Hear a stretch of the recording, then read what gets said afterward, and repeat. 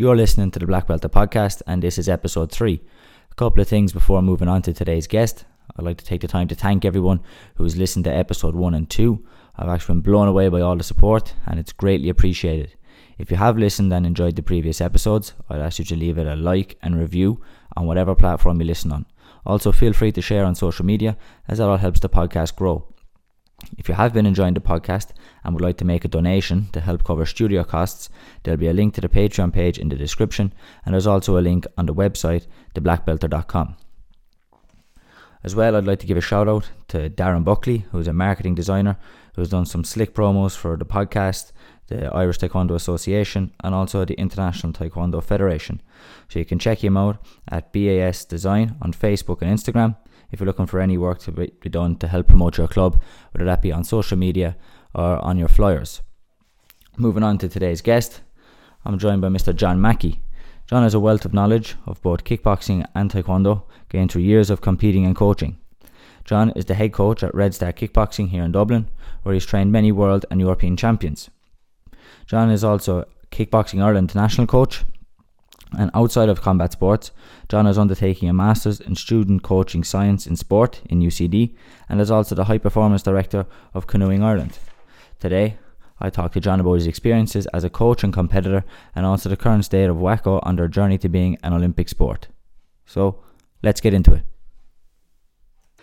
What's up, Jon? Hey, Jamie, how are you? Not too bad. Thanks for having me on. Lovely stuff. Thanks a million for doing it. Not a bother. So, just before we start, Adam Shalley was telling me that he had a double brandy and a few cigars to pull on while he was doing the interview, and I'm here with a glass of water, so I'd just like to make the point. Adam being royalty. We'll break out the hard stuff maybe later on. Sounds good. So I'm going to start where I've started the last two podcasts. I've said before, I think everybody has a story on why they started martial arts. So I'd like to get your story on why you started. We go back to the 80s, unfortunately. 1986, I started in Kempo Karate in Stanhope Street, an IKKU club. I was there for a couple of months. It was at a time where Bruce Lee was kind of big in the movies, even though he was around in the 70s. Best of the Best was there, and Bloodsport, and Jean-Claude Van Damme was making a splash. And there was a group of us that got interested in martial arts while everyone else was off playing soccer and kicking footballs around the streets. We decided we'd go down the martial arts route. So there was a Kempo club, a long-established Kempo club in Stanhope Street, and we went along. There was a friend of mine already training there. He was nearly a black belt. And I trained there for a couple of months in 1986. Didn't really get a feel for it. Didn't really get the flow for Kempo. Not taking anything away from it, super martial art, but just for me it didn't tick all the boxes. 1987 came along, and there was a taekwondo club from Hill Street called the Irish School of Taekwondo. Moved into Prussia Street in just off Stony Batter there. That's where I grew up. And a couple of myself and two friends went up to have a look. Actually, it was just a different ball game completely to the Kempo club that we had been in. Big lines of students lined up in white doughbox, and there was an instructor there booming out these commands in Korean, and everyone was doing kick combinations: front kick, turning kick, back kick. It blew us away. And at the end of the class, the instructor came over. Tom Carty was his name. A man who went on to be a very important part of my life, developing as a young male, as a martial artist. And he spoke to us and said, "Come on back for a class," and we did. In 1987, Irish School of Taekwondo started. Nearly a lifetime of a love affair with taekwondo and martial arts in general. So that's where I started off. The Irish School of Taekwondo was a small club at the time. It was a small organisation. There was only 2 clubs attached to it. There was one in Stony Batter, one in Cabra. Wasn't part of the ITF family. There was only at that stage in the late 80s, there was only one ITF, but only one ITF organisation in Ireland, which was the RITA, and we weren't part of that. So we had the I won't say the ability, but we had the opportunity, I suppose, to do our taekwondo competitions, but also venture into kickboxing competitions as well. So I grew up competing in taekwondo, but also having the opportunity to go and do the Akai tournaments as well at the time. You would have been mostly taekwondo at that time, though, really? Yeah, 100%. Yeah. All my training was taekwondo. We just dabbled. We did our kickboxing tournaments in our doughbox. We went as taekwondo fighters. Got my black belt in '94. So yeah, I spent all my early adult life in taekwondo. Yeah. And what degree are you now? Fourth. I got my fourth degree in 2010. Yeah. I'm due an upgrade at the moment. But I'm not sure where it's going to come from, but I'm not too concerned. About that. There's no need to really. if you're happy with where you're at, Yeah. there's no push or Yeah, gradings. yeah, And 100%. when you started, would you have been mostly looking to do the fighting, the sparring kind of style, or would you have been interested in the patterns? Yeah, we didn't see a difference, to be honest with you. You know, for us back then, the patterns had some sort of combat efficiency. There was stuff within the patterns that you could take out, and it's funny how the sparring has evolved since then. Because back then in the 80s, we kind of took movements from the patterns and tried to make them work in the sparring. You know, so back then when you were sparring people, you could get flying side kicks thrown at you. Obviously, you got back fists in there. Twisting kicks were getting thrown at you, all sorts of stuff that was in the patterns, which was quite enjoyable. Obviously, it's not the same now per se, but we didn't see a differentiation between patterns and sparring at the time. They were all training. They were all just. See, I think as well, like the patterns can sometimes replicate more of what you see in the movies. Yeah. And if that's why you start, there's kind of a bit more of a draw to that 100%. than actually the actual fighting, the sparring kind of style of stuff. Well, like we didn't know what we were doing. Like, let's be honest. Like Tom Carty was a super instructor. He had an ability to bring out the best in us as young males, I suppose, at the time, and he made us feel 10 foot tall. And he gave us some super confidence, and he made us feel really good about what we were doing and that we were confident in our ability. But like many instructors back then, we weren't training scientifically. We weren't doing things the way you would train now. Old school. Old school, yeah. We were on hard floors. We were doing knuckle push-ups. You'd start with static stretching, etc., etc. Most of our in fact, probably all of our tactics and techniques used in sparring came from the movies. I remember watching Best of the Best before we travelled to Cork for a tournament one time, and watching one of the fights in the final of Best of the Best, and I tried to replicate the same tactics in my fight from Best of the Best. Hadn't a clue what we were doing, you know, but had fun, had the crack doing it. It was all very fantasy based, but what a journey, you know, what a way to start. Yeah, I think there's definitely something to be said though for being the old school method. Like you come up tougher in some ways, like that. Like that probably did you some good later on. Yeah, probably. You know? I'm not sure. But it would make an interesting research topipic for sure. You definitely know? would. Yeah. Like as kids, we were punching boards at grading, so you probably wouldn't get away with doing stuff like that now. No, you wouldn't. No, it was pretty full on contact with sparring, and we only had the little mitts, probably even skinnier now than what you would wear for taekwondo sparring or point fighting. And spinning back fists were in, all sorts of crazy stuff were in, you know, so you wouldn't know what you get hit with. But yeah, who knows? Everyone reminiscens about the old days and how training was different, but it was different. It was a little bit more grittier, I think. Yeah. You weren't wrapped up in cotton wool or anything like that. Like some kids are now. That has its cons, but that probably has its pros as well. For sure it does. Yeah, you develop resilience. You know, the body. I don't know. I've got a couple of hip problems and couple of injuries probably that date back to when we used to train, you know, probably not the most scientific method, but resilient wise, absolutely. Confidence wise, 100%. You gain lots of confidence. And did you did compete much when you were younger? Yeah, and even into your later years, and like as you we did. progressed? Yeah, we didn't get a whole lot of opportunities when we were young to travel away the way kids are now, but we competed on the national circuit a lot. The AITA at the time had open tournaments. ACOI had all the open tournaments. Probably did a lot of ACOI tournaments, to be honest with you, because the ITF at the time was just, you had to be in an ITF club to compete at ITF tournaments and that. So we got on as many as possible. Pat White, even back in the day, was running consistent tournaments when he had the Taekwondo Association of Ireland before the Best of the Best came along. So we had tournaments probably every 3 or 4 weeks. So we were competing pretty regularly as young fellas, you know. So yeah, it was good. Good. Lots of experience. There's a lot more competitions back in the day. Even from when I remember when I would have been a colour belt and that coming up, there was a lot more competitions than to what there is now. So I think that's a shame. Yeah, because I think like just getting in there every couple of weeks, there's something to be said in your development. Lots of flight time. Yeah, absolutely. Yeah, 100%. Yeah, it's a bit different now. I think martial arts in Ireland is probably a little bit more fractured now. And people are operating a little bit more disconnected than what they used to, you know. So that back in with the ACOI tournaments in particular, everybody came to them because, you know, that's where you got everybody came together as one to compete against each other, and it's not like that anymore now, you know. Yeah, politics. Yeah, unfortunately. I guess I'm seeing quite a bit of stuff with the karate and stuff. Yeah, karate and a spot of bother at the moment. Yeah, I hope to get through it, you know. Yeah, it would be great if we could have somebody at the Olympics for karate, but I suppose we'll see. Yeah. Time will tell. Not venturing down that road today, anyway. Yeah. That's not for this podcast. Yeah. So how did you end up then into kickboxing? So actually, we'll take it to start in the club.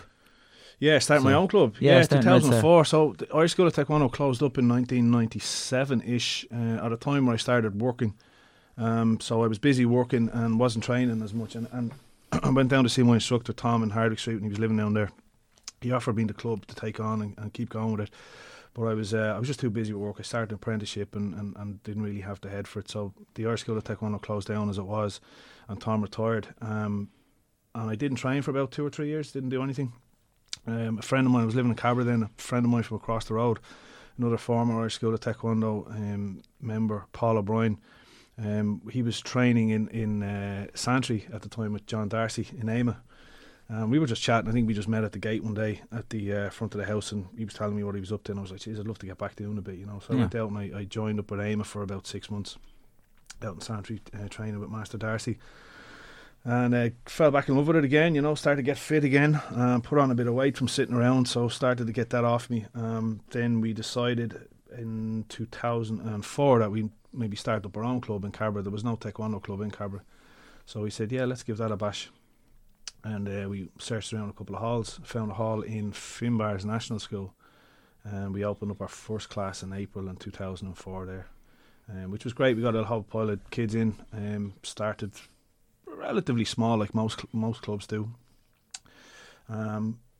chipped away at it, and it was at a time actually, so the ITF had split in 2001, so there was lots of options now for joining other organisations that weren't there previously. You were either independent, you were kickboxing, or you were in the ITF from a Taekwondo point of view. And Don Dalton in Cork, who you might be familiar with in the IUTF, had joined with one of the breakaway groups, the international groups, the ITF under Che Jung-Hwa, which was the General Sun. And then you had the AITA still doing a little bit, and the RITA, obviously, the INTA, and you had lots of options. Still have lots of big options, menu, yeah.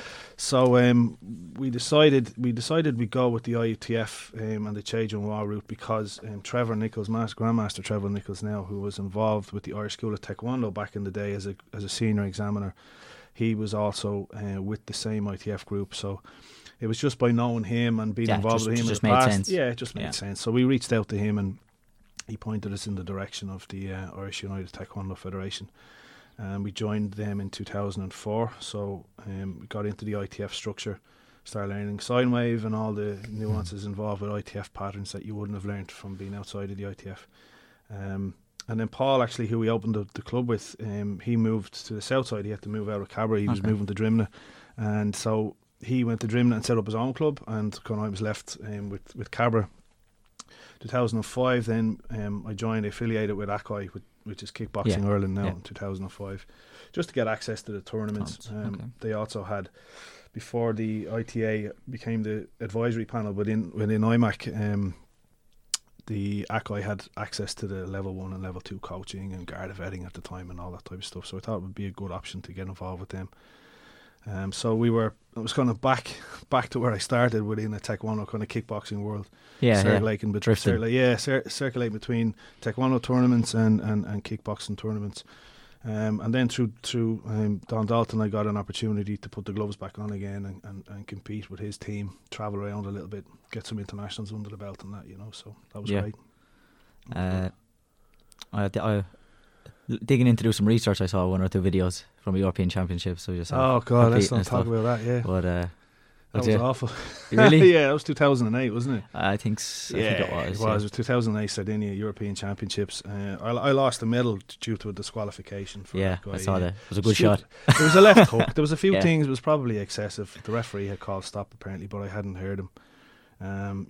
And apparently you'll see in the video the Spanish coach running across the ring. I saw that. He was shouting in Spanish, but apparently one of the guys that translated that later on, he was shouting at his fighter to stay down. So he stayed down for about 8 minutes. They made a big hoo-ha out of it, and that was a tactical error. That was silly. I rose to the challenge. He had jumped on my foot. If you look a couple of seconds previous to me hitting him with the left hook, he had jumped on my foot, and then he winked at me when he did it. So I said, "Fuck it." He got you going. Young man, you know, I was about 27, maybe 28 at the time. I said, "Fuck this." So, threw a medal away. But the guy that won the hyperweight at the time, Kevin Guy, I got to fight him in the final in the men's team event, and I beat him. I beat him handy, and he won my division. So I was like, there's a little victory to take away from it. A little bit of salt in the wounds there, maybe. But yeah, it was nice to say that I had that victory. Yeah. So yeah, you live and learn. And at the moment, you'd be mostly kickboxing nearly now? Kickboxing now, really. Yeah. In the last year to 18 months, I've kind of phased away from patterns completely, and it's all kickboxing now. Yeah, it's all sparring. It's all. Any particular reason? Just enjoy it more. I do. I enjoy it more. Yeah, I enjoy it more. I enjoy being involved with the kickboxing. I started to get less interested. I was really interested in patterns. I did a lot of work on them and get myself up to scratch. I travelled around a lot, did lots of international instructor courses, performed them well enough for a big old lump. But just as time went on, as we got more involved in the kickboxing, I found it less and less relevant to the road I was going on as an instructor, as a coach. And I was busy with Kickboxing Ireland, and there was less and less people wanting to do patterns within the club. There was a couple of older parents and that were enjoying the patterns more than they were enjoying the sparring elements. And I just had to make a decision, and it was phased. We didn't just say 1 week, right, we're not doing that anymore. It was phased. Slowly reduced. They stopped taking members in. Yeah, so it's all into kickboxing. So it was all kickboxing, and then only in the last 12 months we kind of phased out wearing Doughbox. Now we're wearing kickboxing fight suits and stuff like that. It was a tough decision. It really was a tough decision, because Taekwondo will always run through me. It was where you started. It was always what I did. And it was just through circumstances that I ended up with Kickboxing Ireland. I could be sitting here as a member of the Irish Taekwondo Association. That was on the cards, but it just didn't work out that way at the time. Yeah. Do you think you'll maybe go back? I don't think so. I think it's moved on now, to be honest with you. ITA are a fantastic organisation.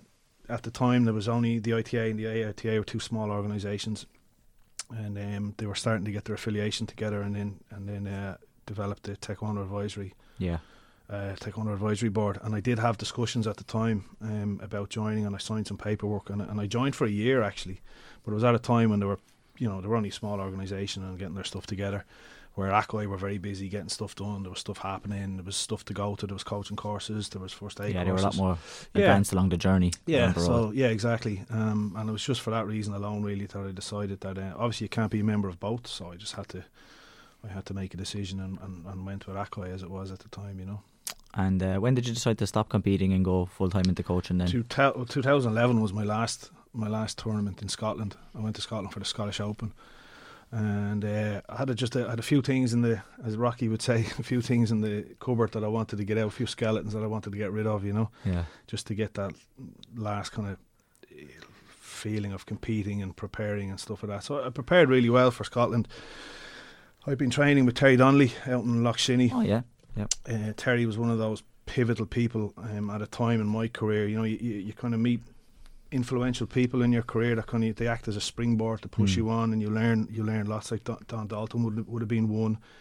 Don was someone who really focused on mindset and heavy sparring, and taking 10 shots to give that one big shot. One big one. Hence why my nose broken a few times. Terry was the next person that I started training with out in Lochshinny, and I learned so much from Terry from a technical point of view. It's the first time I started to hear about making angles and moving off centre line and being a little bit more relaxed and setting traps for opponents, where before it would have been all about, it doesn't really matter what the opponent does, you just go ahead and put head down and get swing. Your stamp on them, which is probably not the most beautiful method of sparring to watch. And I learned a lot from Terry. Travelled to Slovenia a few times with them, trained with Tomas Barada, a couple of international guys. Learned so much, soaked it all up. And then we had a group in Lochshinny. There was myself, Terry, a very small group. Mr. Aidan Walsh, obviously he was a legend within the world of Taekwondo. Yeah. Martin Lawless and one or two other guys. And we used to meet on a Tuesday, and it was like a little science lab for sparring, where we were trying out stuff. Nice. And it was brilliant. I learned so much there, and that really, really encouraged my coaching and my understanding of technical sparring. So I was training with Terry.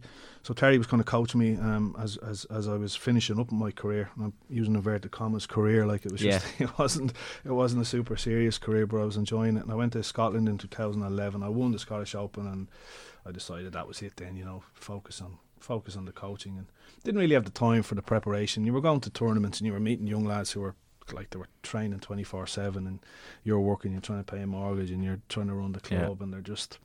You're trying to put a foot on them, and you just can't catch them, So it was time to hang the gloves up. But I was happy with it.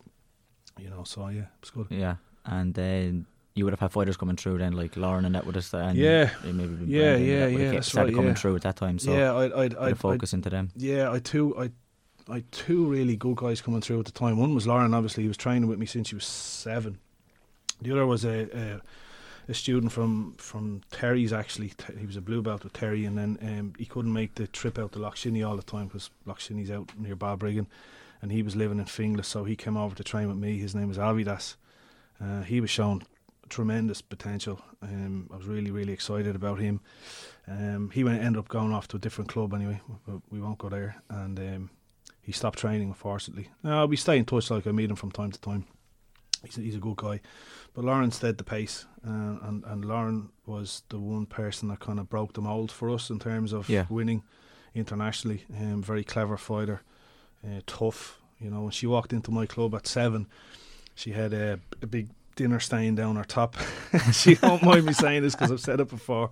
She'd scars all over her hands and a football under her arm, you know. So, and she was looking at me going, "What's this?" You know. So she joined anyway, and she got stuck in. And she was the first one to kind of break the mould in terms of high level international tournaments for us, and someone that I could invest coaching time into and get something back in return in terms of results and stuff like that, you know. So we won. We were playing around. We were looking for international tournaments to go to. We had won pretty much everything within the Choi Jung Hwa group. Standard Air wouldn't be great because it wasn't huge. They had some really good fighters. I'm not taking anything away from them, but in terms of the population of fighters, the pool of fighters, it wouldn't be big. And then we went down with the RITA, and we got stuck in with them, and Lauren got on their international team, and we went to the European Championships in Bulgaria 2012, which was a massive tournament compared to what we had been doing. It was the North Korean ITF. Yeah. So you had all the Soviet bloc countries there, you had the North Koreans there. It was a spectacle, and she won the 70s. She had 4 good fights, 4 hard fights. It was the first time she was ever tested, really tested. And she had a semi-final that went to the extra minute and everything against a Greek girl, really good Greek girl. But she beat her in the last minute, and then we'd rush it in the final. And it was just technically very good, you know. She was excellent. Yeah. She can read a fight really well. And she won the European Championships. And then we decided, what's next? Like, what's the next step up? And we thought, well, let's give the Wackos a go, you know. That it is. So she, definitely a step up. I think it is a step up. Yeah, it is a step up in terms of the tempo, the pressure of the fight, the standard of the fight. The kickboxers, the international kickboxers in particular, they bring a whole new skill set in terms of their boxing ability. Yeah, which was something that was very new to us. Now, I had some boxing experience, but I wasn't. I never competed at a high level in boxing. But with the kickboxing with Wacko, like, it was definitely a step up in terms of that skill set in terms of boxing and stuff. So she had won the national championships, the junior national championships, a couple of years previous in a row. 2013 she won again, and we just said, hey, let's give the Wackos a go. Let's travel. It was the junior European championships in Poland, and we went and we won that too. So and it was actually up in Poland where the whole thing kind of evolved for me as a coach, and I suppose for us as a club, because we weren't really centrally involved with Kickboxing Ireland. We were going to their tournaments. We were kind of a member on the periphery. Yeah. You know, getting access to all the courses and stuff like that, but we didn't actually. We weren't well known on the competition circuit with Kickboxing Ireland. But it was only when we went to Poland and she won the Wacko European Championships that people went, "Oh, who are these guys?" Yeah, that would have opened up then the pathway then to for you to get more people onto their national team and 100%. Bring through more people. Yeah, 100%. Because obviously with Lauren doing it was like, okay, well, we know what we have to do and we can do it at that level. So I mean, for confidence for me as a coach, it was great. Confidence for people in the club, it was great. Confidence for Lauren, it was great. But the third person, you talk about influential people in your career, in your life that help you move on. I got a chance to work with Ian Kingston, who was the national coach for Kickboxing Ireland at the time. Yeah. And I met him in Poland worked with him in Poland for the first time. I'd obviously met him at squad training and that. And I asked if I could sit in with him on the ring, which is another great advantage of in coaching kickboxing, is that there's 2 coaches on the ring. So there's a national coach and a club coach. You could just sit back and take it in. Sit back and listen to what he was saying. And he actually encouraged me to get involved in the coaching at ringside and that, which I thought was very open of him. And his ability to read the fight technically and tactically was second to none. I'd never really heard some of the stuff that he had been saying to his fighters previously. I thought was really it was groundbreaking stuff, even though he was doing it for years. Yeah. And we were talking about range, you know, the ranges of your fighter, what range they hold, and the timing at which they attack the fighter. So all of this was really new information for me. And so Ian was a huge benefit to me progressing as a coach. And Michael McDermott was in Poland with us, and Michael was the director of coaching. And Michael's a very experienced, very clever guy. He's been around for a long, long time. And Michael saw the work I was doing, not only in the club, but also in Poland, and helping Ian, even though I wasn't expected to do anything. Yeah. Except sit in the crowd. I was getting stuck in and giving a dig out, and Michael came to me and said, look, would you be interested in doing a bit of coaching with Ian and giving him a dig out? And I was like, yeah, big time, absolutely. So we had a discussion. Ian was there, Roy Baker was there, and it was Roy's decision actually, why don't we make an assistant national coach position for you to slot into and make it official. And I thought, yeah, this is great, you know, happy days.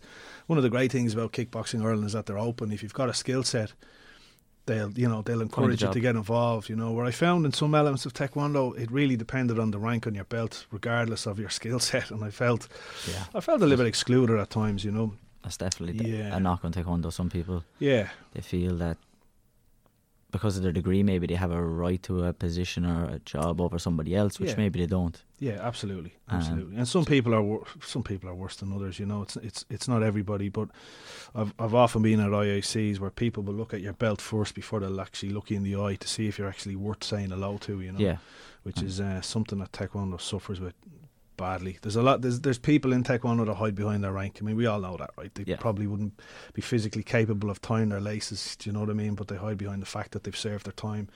They do their patterns of degrading, kicking the air and making shapes and stuff like that. I'm not taking anything away from people who train properly and physically within the martial arts, but there's an element of people in Taekwondo that don't train. Yeah, hide behind the grade, like you said. Yeah, and that was one of my bugbears with Taekwondo.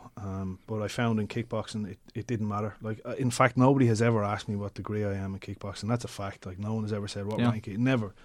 Never. I've rarely worn my belt to any occasions. And it was all about, well, what do you know and what can you do to help us? Yeah, it's just not much of an emphasis put on it in kickboxing. Is not it? at all. No. What can you step in and do in the ring, or it's very what much can you give to sport fighters as a coach? Yeah, 100%. It's very much sport orientated. It's all about the performance as opposed to the rank. You know. Yeah, Taekwondo still is in that cross of martial art and sport. Yeah. So which is, it has its positives. Like for me, it's not. But for some people who may not want to get into competition sparring and stuff, you know, they just want to keep fit and do their thing and be involved socially in a club. You know, that's you know, there's an element of that for people in Taekwondo want to go through the ranks in Taekwondo that way. Where in kickboxing, there's no real obvious pathway in terms of rank. Yeah, you know, it's all about the competition. If you're training in a kickboxing club, similar to a boxing club or a football club, you're expected nearly to compete. Yeah, you know? To be honest, that's where nearly I try to push it towards is I can understand why you wouldn't want to compete, and like you said, the social development kind of stuff. Yeah.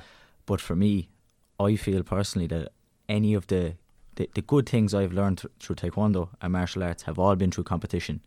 You know, like they do try to promote the tenets of courtesy, perseverance, self-control. That, but I find most of that was like a lot of that was learned and those kind of skills through competition.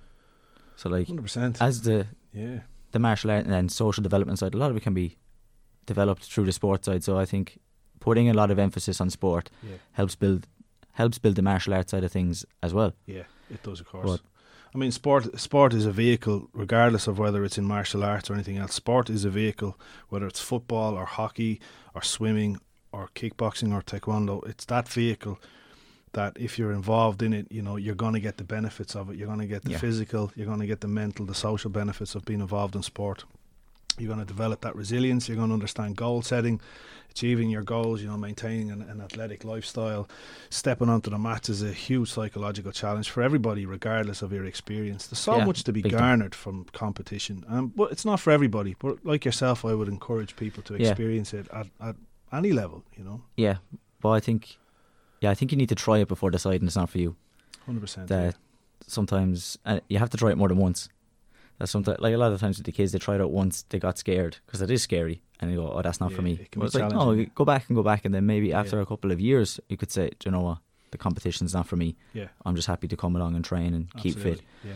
But competition, there's a lot to get from it. Yeah, big time. Time. And I think it's important that we encourage, especially the juniors, to at least sample it, and which is something we might talk about later on in terms of where kickboxing is at now, and maybe taekwondo as well in terms of the junior competitors.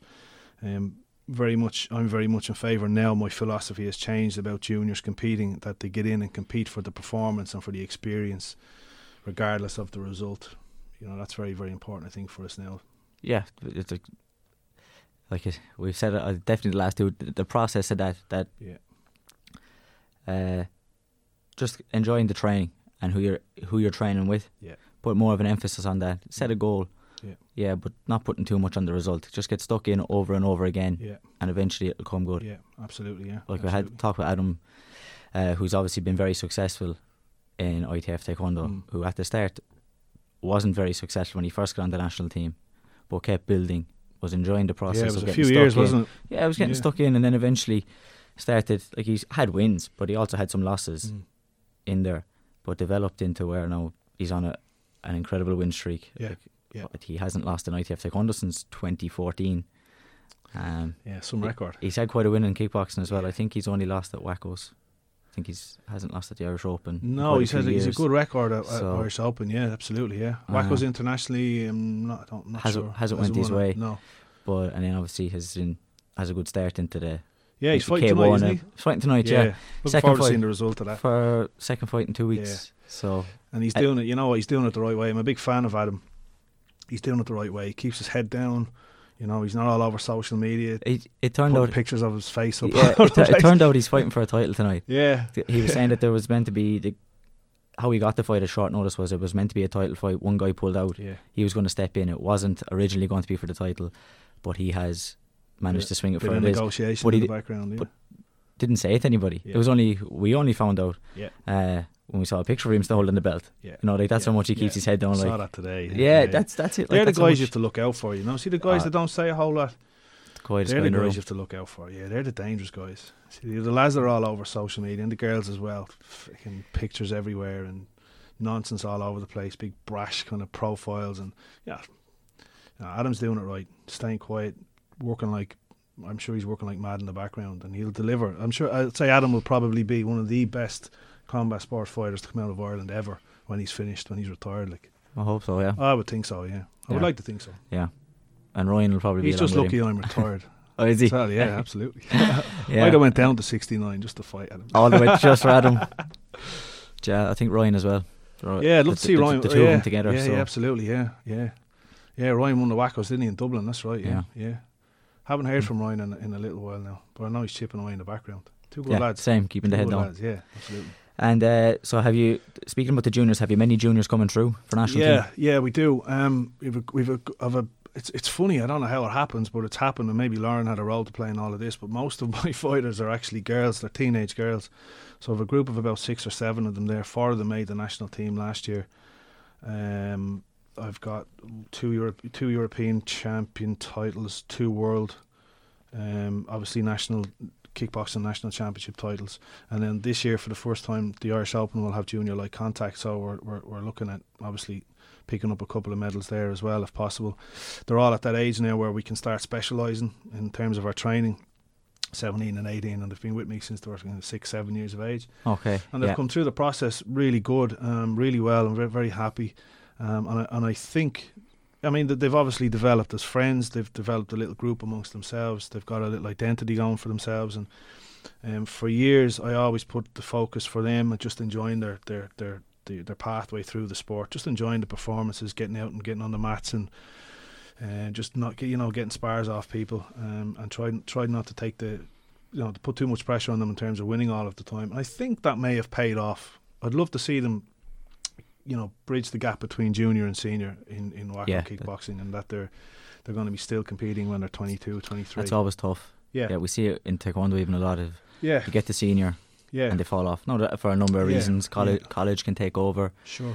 Yeah.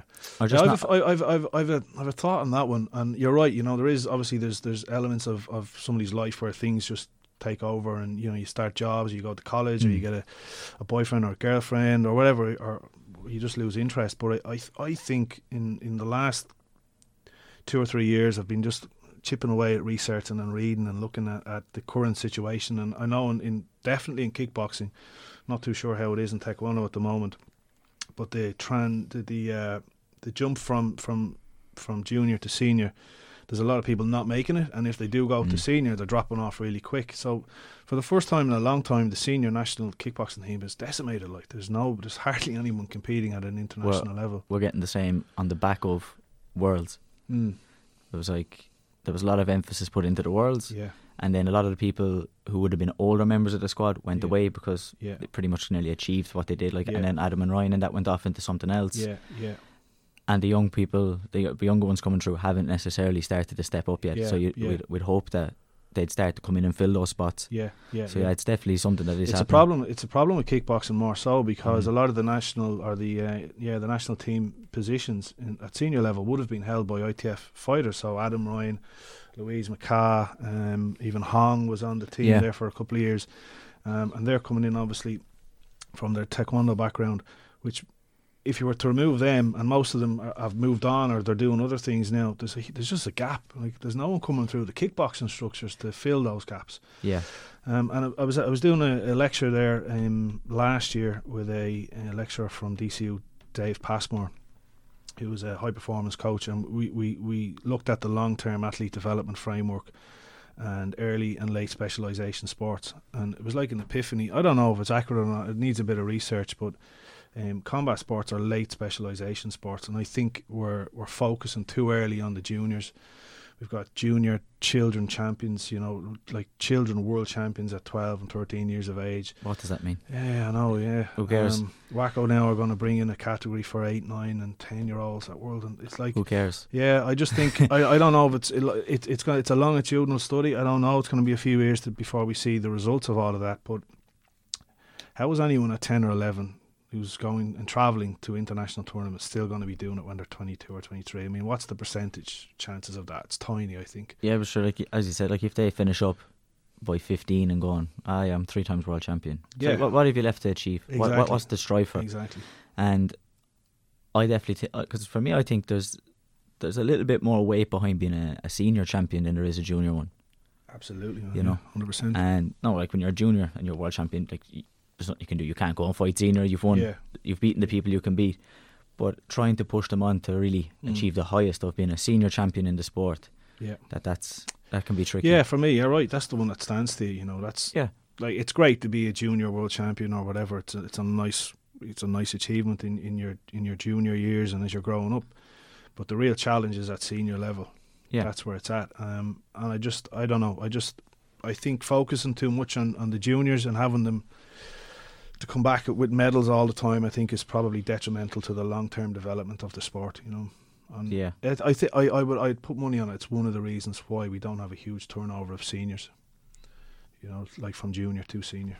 Yeah, it's definitely a big thing. Like, it'd be interesting if somebody was to actually take that as a research topic and do it over a number of years and see and track maybe some juniors' progress through the junior years and see what happens when they hit senior. Now, as well as that, like there's other things for senior fighters to do now. MMA is a huge draw, obviously for males and now females. Yeah. So we've Dee Begley from Cork, who was a kickboxing fighter, and Sean O'Bannon, who was a kickboxing fighter. Sean she's a couple of times world champion in kickboxing, point fighting and light contact.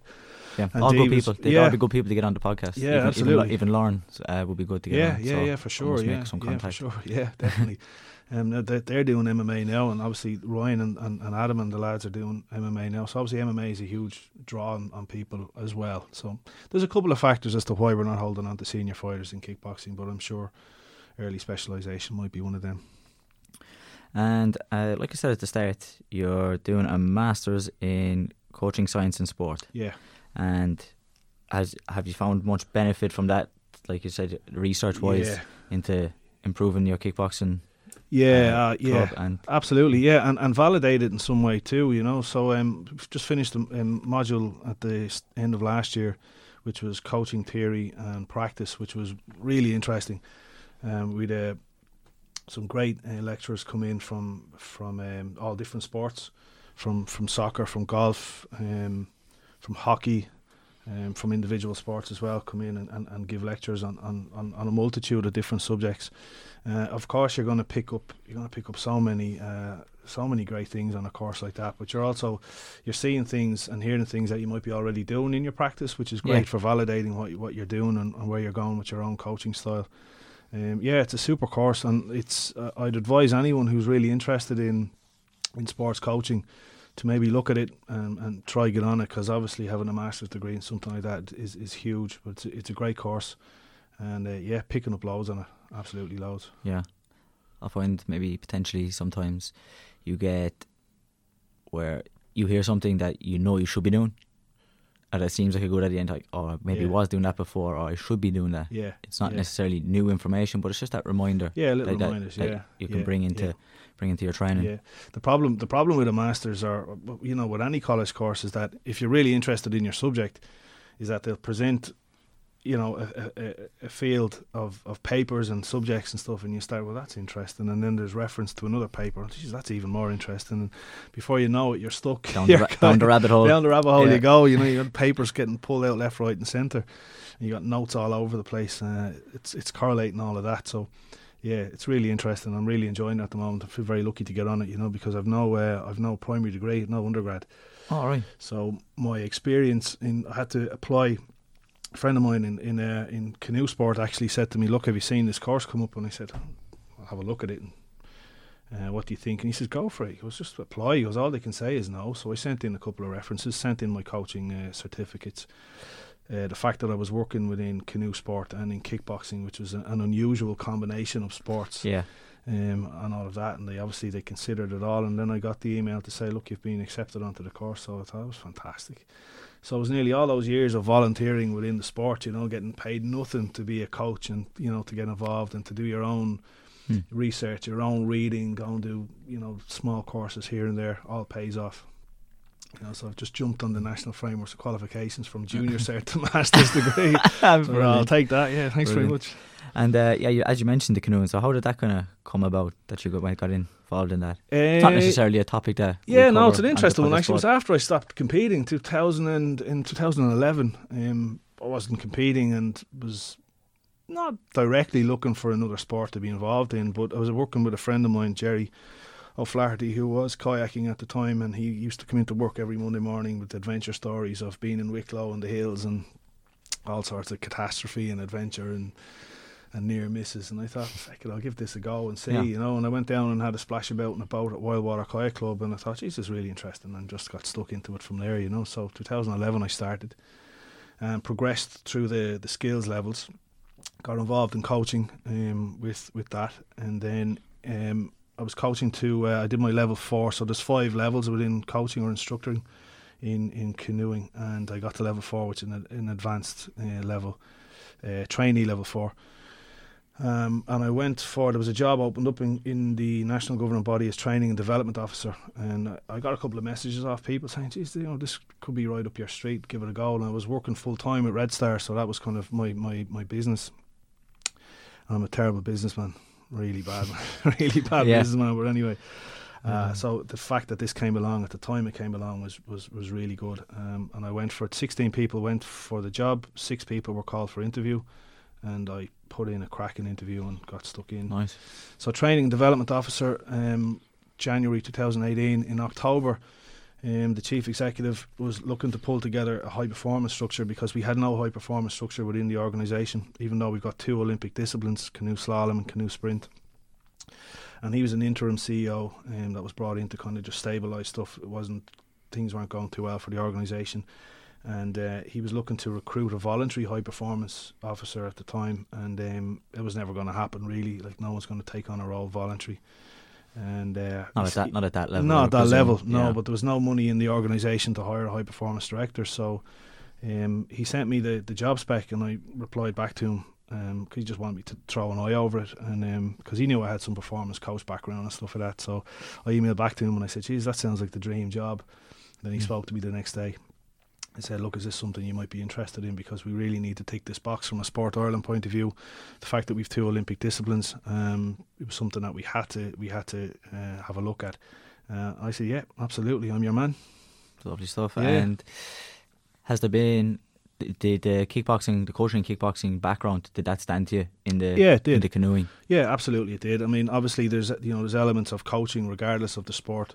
It's going to cross over to all sports and that, you know. So while I'm not actually directly coaching canoe athletes, it's being high performance director, it's more about having the processes and the systems in place and the structures in place to make sure that everything's working and going in the right direction. You're dealing with strategy and budgets and all of that.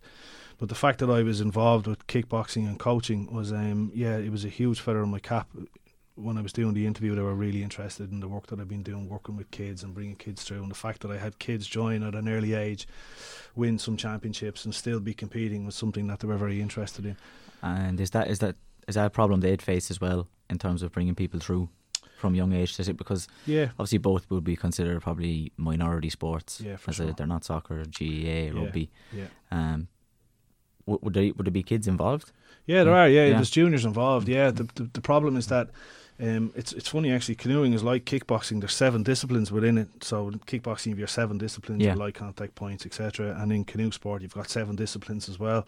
You've got your surf, your sprint, your slalom. So it wasn't unusual in terms of the structure. Both of the structures resembled each other. But in canoe sport, there was no join up at all. All of the 7 disciplines were doing their own thing, completely separate to everybody else. So that was one of the structures that we had to try and put into place at the time. And one of the jobs I had was trying to develop a junior pathway. So while there was juniors active in certain disciplines, there was no clear pathway to bring them through the sport and nurture them and guide them and keep them involved in the sport. While lots of good work was being done at a club level, there was no overarching structure or strategy to keep them involved in any long-term way. So it was one of the jobs that we had in developing a strategy for that too.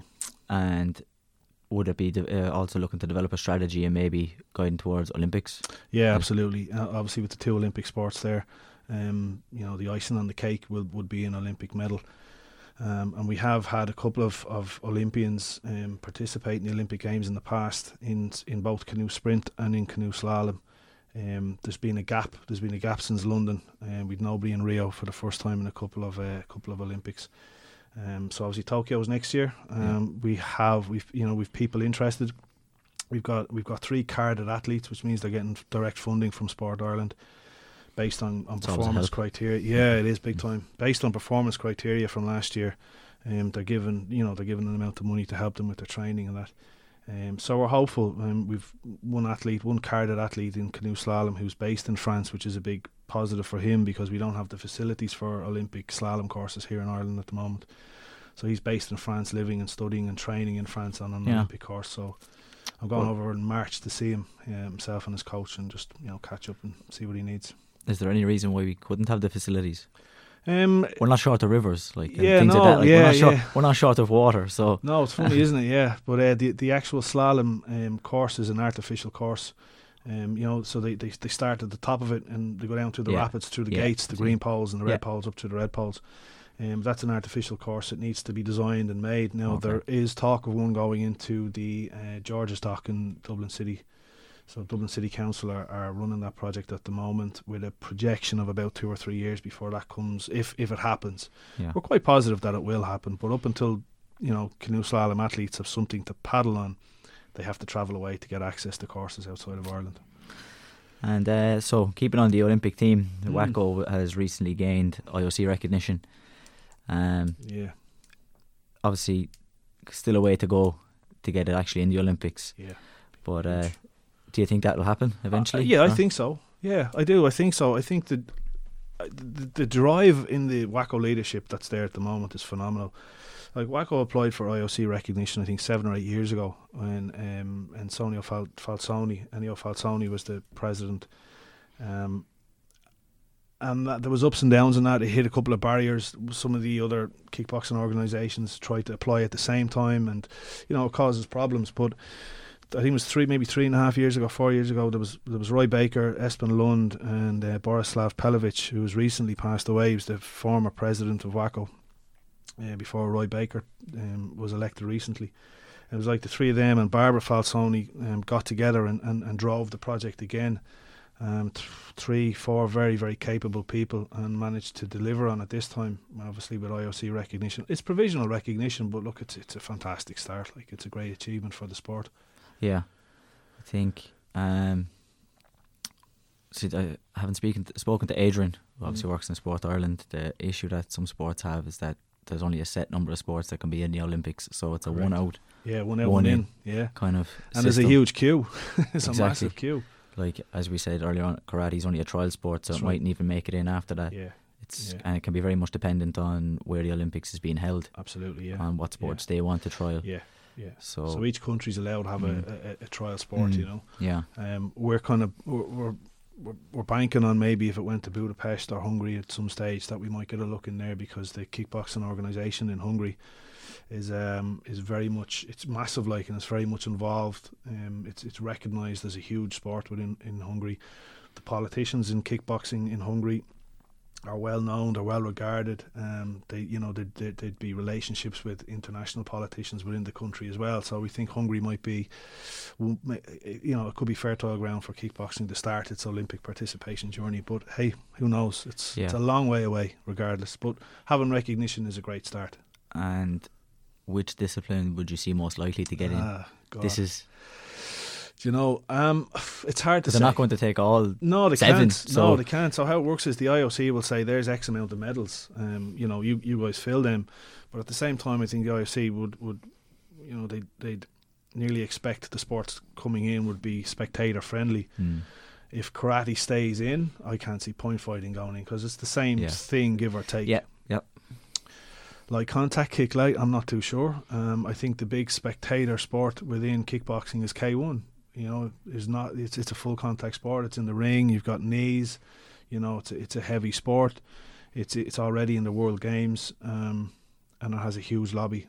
So I don't know. I'd love to see light contact in there, but I'm not too sure. Yeah, I think so it's would probably I'd love to see that as well. Great, yeah. But I think some of the steps like that they've been taken, like making the ring smaller. Yeah, for light contact. Yeah, I think that's potentially made it not spectator friendly. Yeah, it depends. It depends. Yeah. There's definitely an element of it. Definitely an element of light contact has gone very scrappy. Yeah, very, very scrappy, especially in Ireland. I don't think across the board we're training light contact the way it should be trained.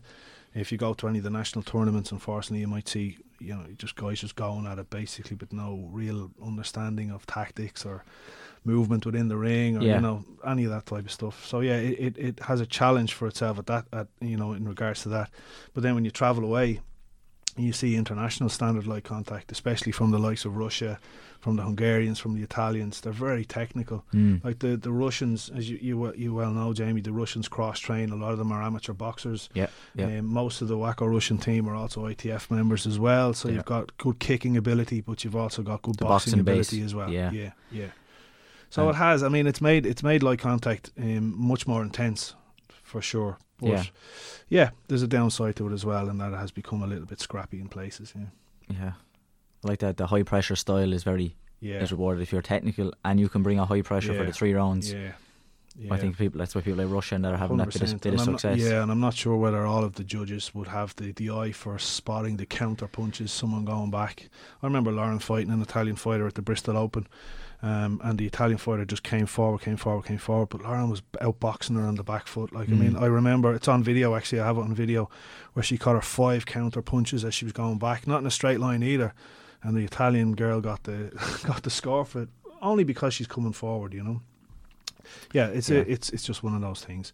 But I think light contact is going to keep evolving. At the moment, actually, it's interesting because I was doing a development paper for Kickboxing Ireland, and I was looking at the statistics and the registration for the recent World and European Championships, and light contact had the most of the tatami sports. And the ring sports wouldn't be huge anyway, but of the tatami sports, it was always point fighting or semi-contact as it was, had the huge numbers.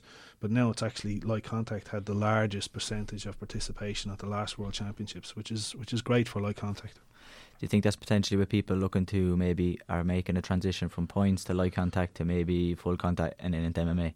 Do you think there's maybe potentially a phase that way? I don't know. Possibly for some people. Yeah, possibly for some people. I just think light contact's become a little bit more sexier of late, you know. there's definitely been an influx of people from points to do light contact. It's a funny one. Like you don't. It's not light contact. You get bloody hit hard in light contact, but it's just the definition of the rule set. Yeah, I think even some bit in taekwondo, it's like you're trying to hurt the person without making it look like you were trying to hurt the person. There's like that. We're going to swing big shots, but they have to be clean to not look like they were big shots. Exactly. Like you're always going to get hit as hard, like from your opponent. They're going to hit you as hard as they possibly can, regardless, and try and get away with it. Yeah. So there's an element of light contact being seen as maybe a tougher sport, or to validate themselves to be involved in light contact. A lot of ITF people have transferred into light contact as well. But that's changed with the rule set, with the ring size getting smaller. It now doesn't suit the long range fighter. You had that extra metre to be on the back foot, keep the lead leg up, fence with the leg, keep people at range.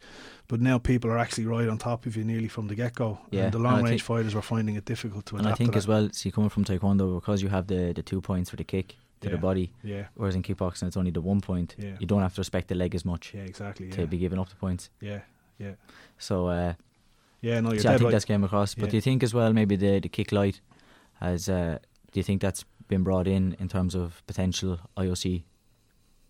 It's a funny one actually. The kick light was brought in to develop the K1 and the low kick elements, which were quite small. When it came in, it was the first time it was in Poland in 2013, and what you had was just a lot of light contact people doing kick light, and it didn't look great, to be honest with you. It wasn't what it should have been, but the way it's evolved now of late is that it's actually brought a lot more people from K1 clubs and low kick clubs doing kick light for progression. And the sport has evolved massively in the last, small number of years. Like kick light is now phenomenally difficult. The range is always going to be close. The contact is hard, and now you're getting kicked in the legs as well as everywhere else. Yeah. So kick light's going to be one of those disciplines that's really going to blossom, I think, in the next few years, just because of the tenacity that's needed, and it's quite technical too. I think it's a very good discipline. Yeah. When you see it done well. Yeah. When you see it done well, absolutely. I think like Tony Stevenson and Elijah Everell. Yeah, like that was savage. Two very cracking fighters. Yeah, but like done well, wasn't just wading in like two very technical guys. Yeah, been around a long time, both lads. There's a bit of I wouldn't say a vendetta, but there's definitely competition between the two of them. Like Tony's always been at the top of his game. Elijah's been a very successful junior competitor, now a very successful senior competitor, and look, both of them are in the 69 kilo division. And they've met each other, for the last couple of years, and Elijah's always gotten the upper hand. I thought Tony beat him in Hungary 2 years ago. He didn't get the result though. Every time they fight, it's always going to be a great fight. Yeah. Two very, very, very clever fighters, and two very, very clever coaches on either side. Like Ian Kingston's tactical ability is phenomenal. Yeah, so I'd pay money to go and watch those guys fight. Yeah, savage. I think we'll wrap it up there. Cool. It's been a pleasure having you on. It certainly has been great being here. Thanks for asking me. Thanks a million for doing it. Not at all. It's been a pleasure. In terms of, is there anything you want to plug, social media wise, or? Anything I want to plug? No, not really. No. I'll plug the black belt of this podcast. Has been a great initiative. I think just very quickly wrapping up. I think there's been in the last 12 to 18 months, especially coming from Taekwondo, there's been I think Richie Forrest doing phenomenal work. I saw what Richie was doing on social media, and I thought, geez, this guy has his head really screwed on, And I reached out to Richie, and we talked back and forward and share ideas. And then this idea for this podcast came along, and work that you were doing as well, Jamie. I think it's a step in the right direction. I think it's an exciting time for combat sports, in particular Taekwondo, kickboxing, and maybe the minority sports within combat sports. Yep. Putting it back on the map again and tapping into that real potential and that real. That professional approach to coaching and the sport in itself. So fair play to you for getting this off the ground. This has been a long time coming. Thanks a million. Yeah, no problem. So just wrapping up, I'd just like to say again, if you're enjoying the podcast, please like, share, subscribe, all that good stuff to help it grow. And donate. Don't forget, donate. Oh yeah. And this stuff doesn't happen for free. It's great. Yeah, there is a cost associated with the studio and that, so it would be nice if people could donate and help cover that cost to help bring in good quality production. So thanks, man. Happy days. Cheers, Jamie. Thank you.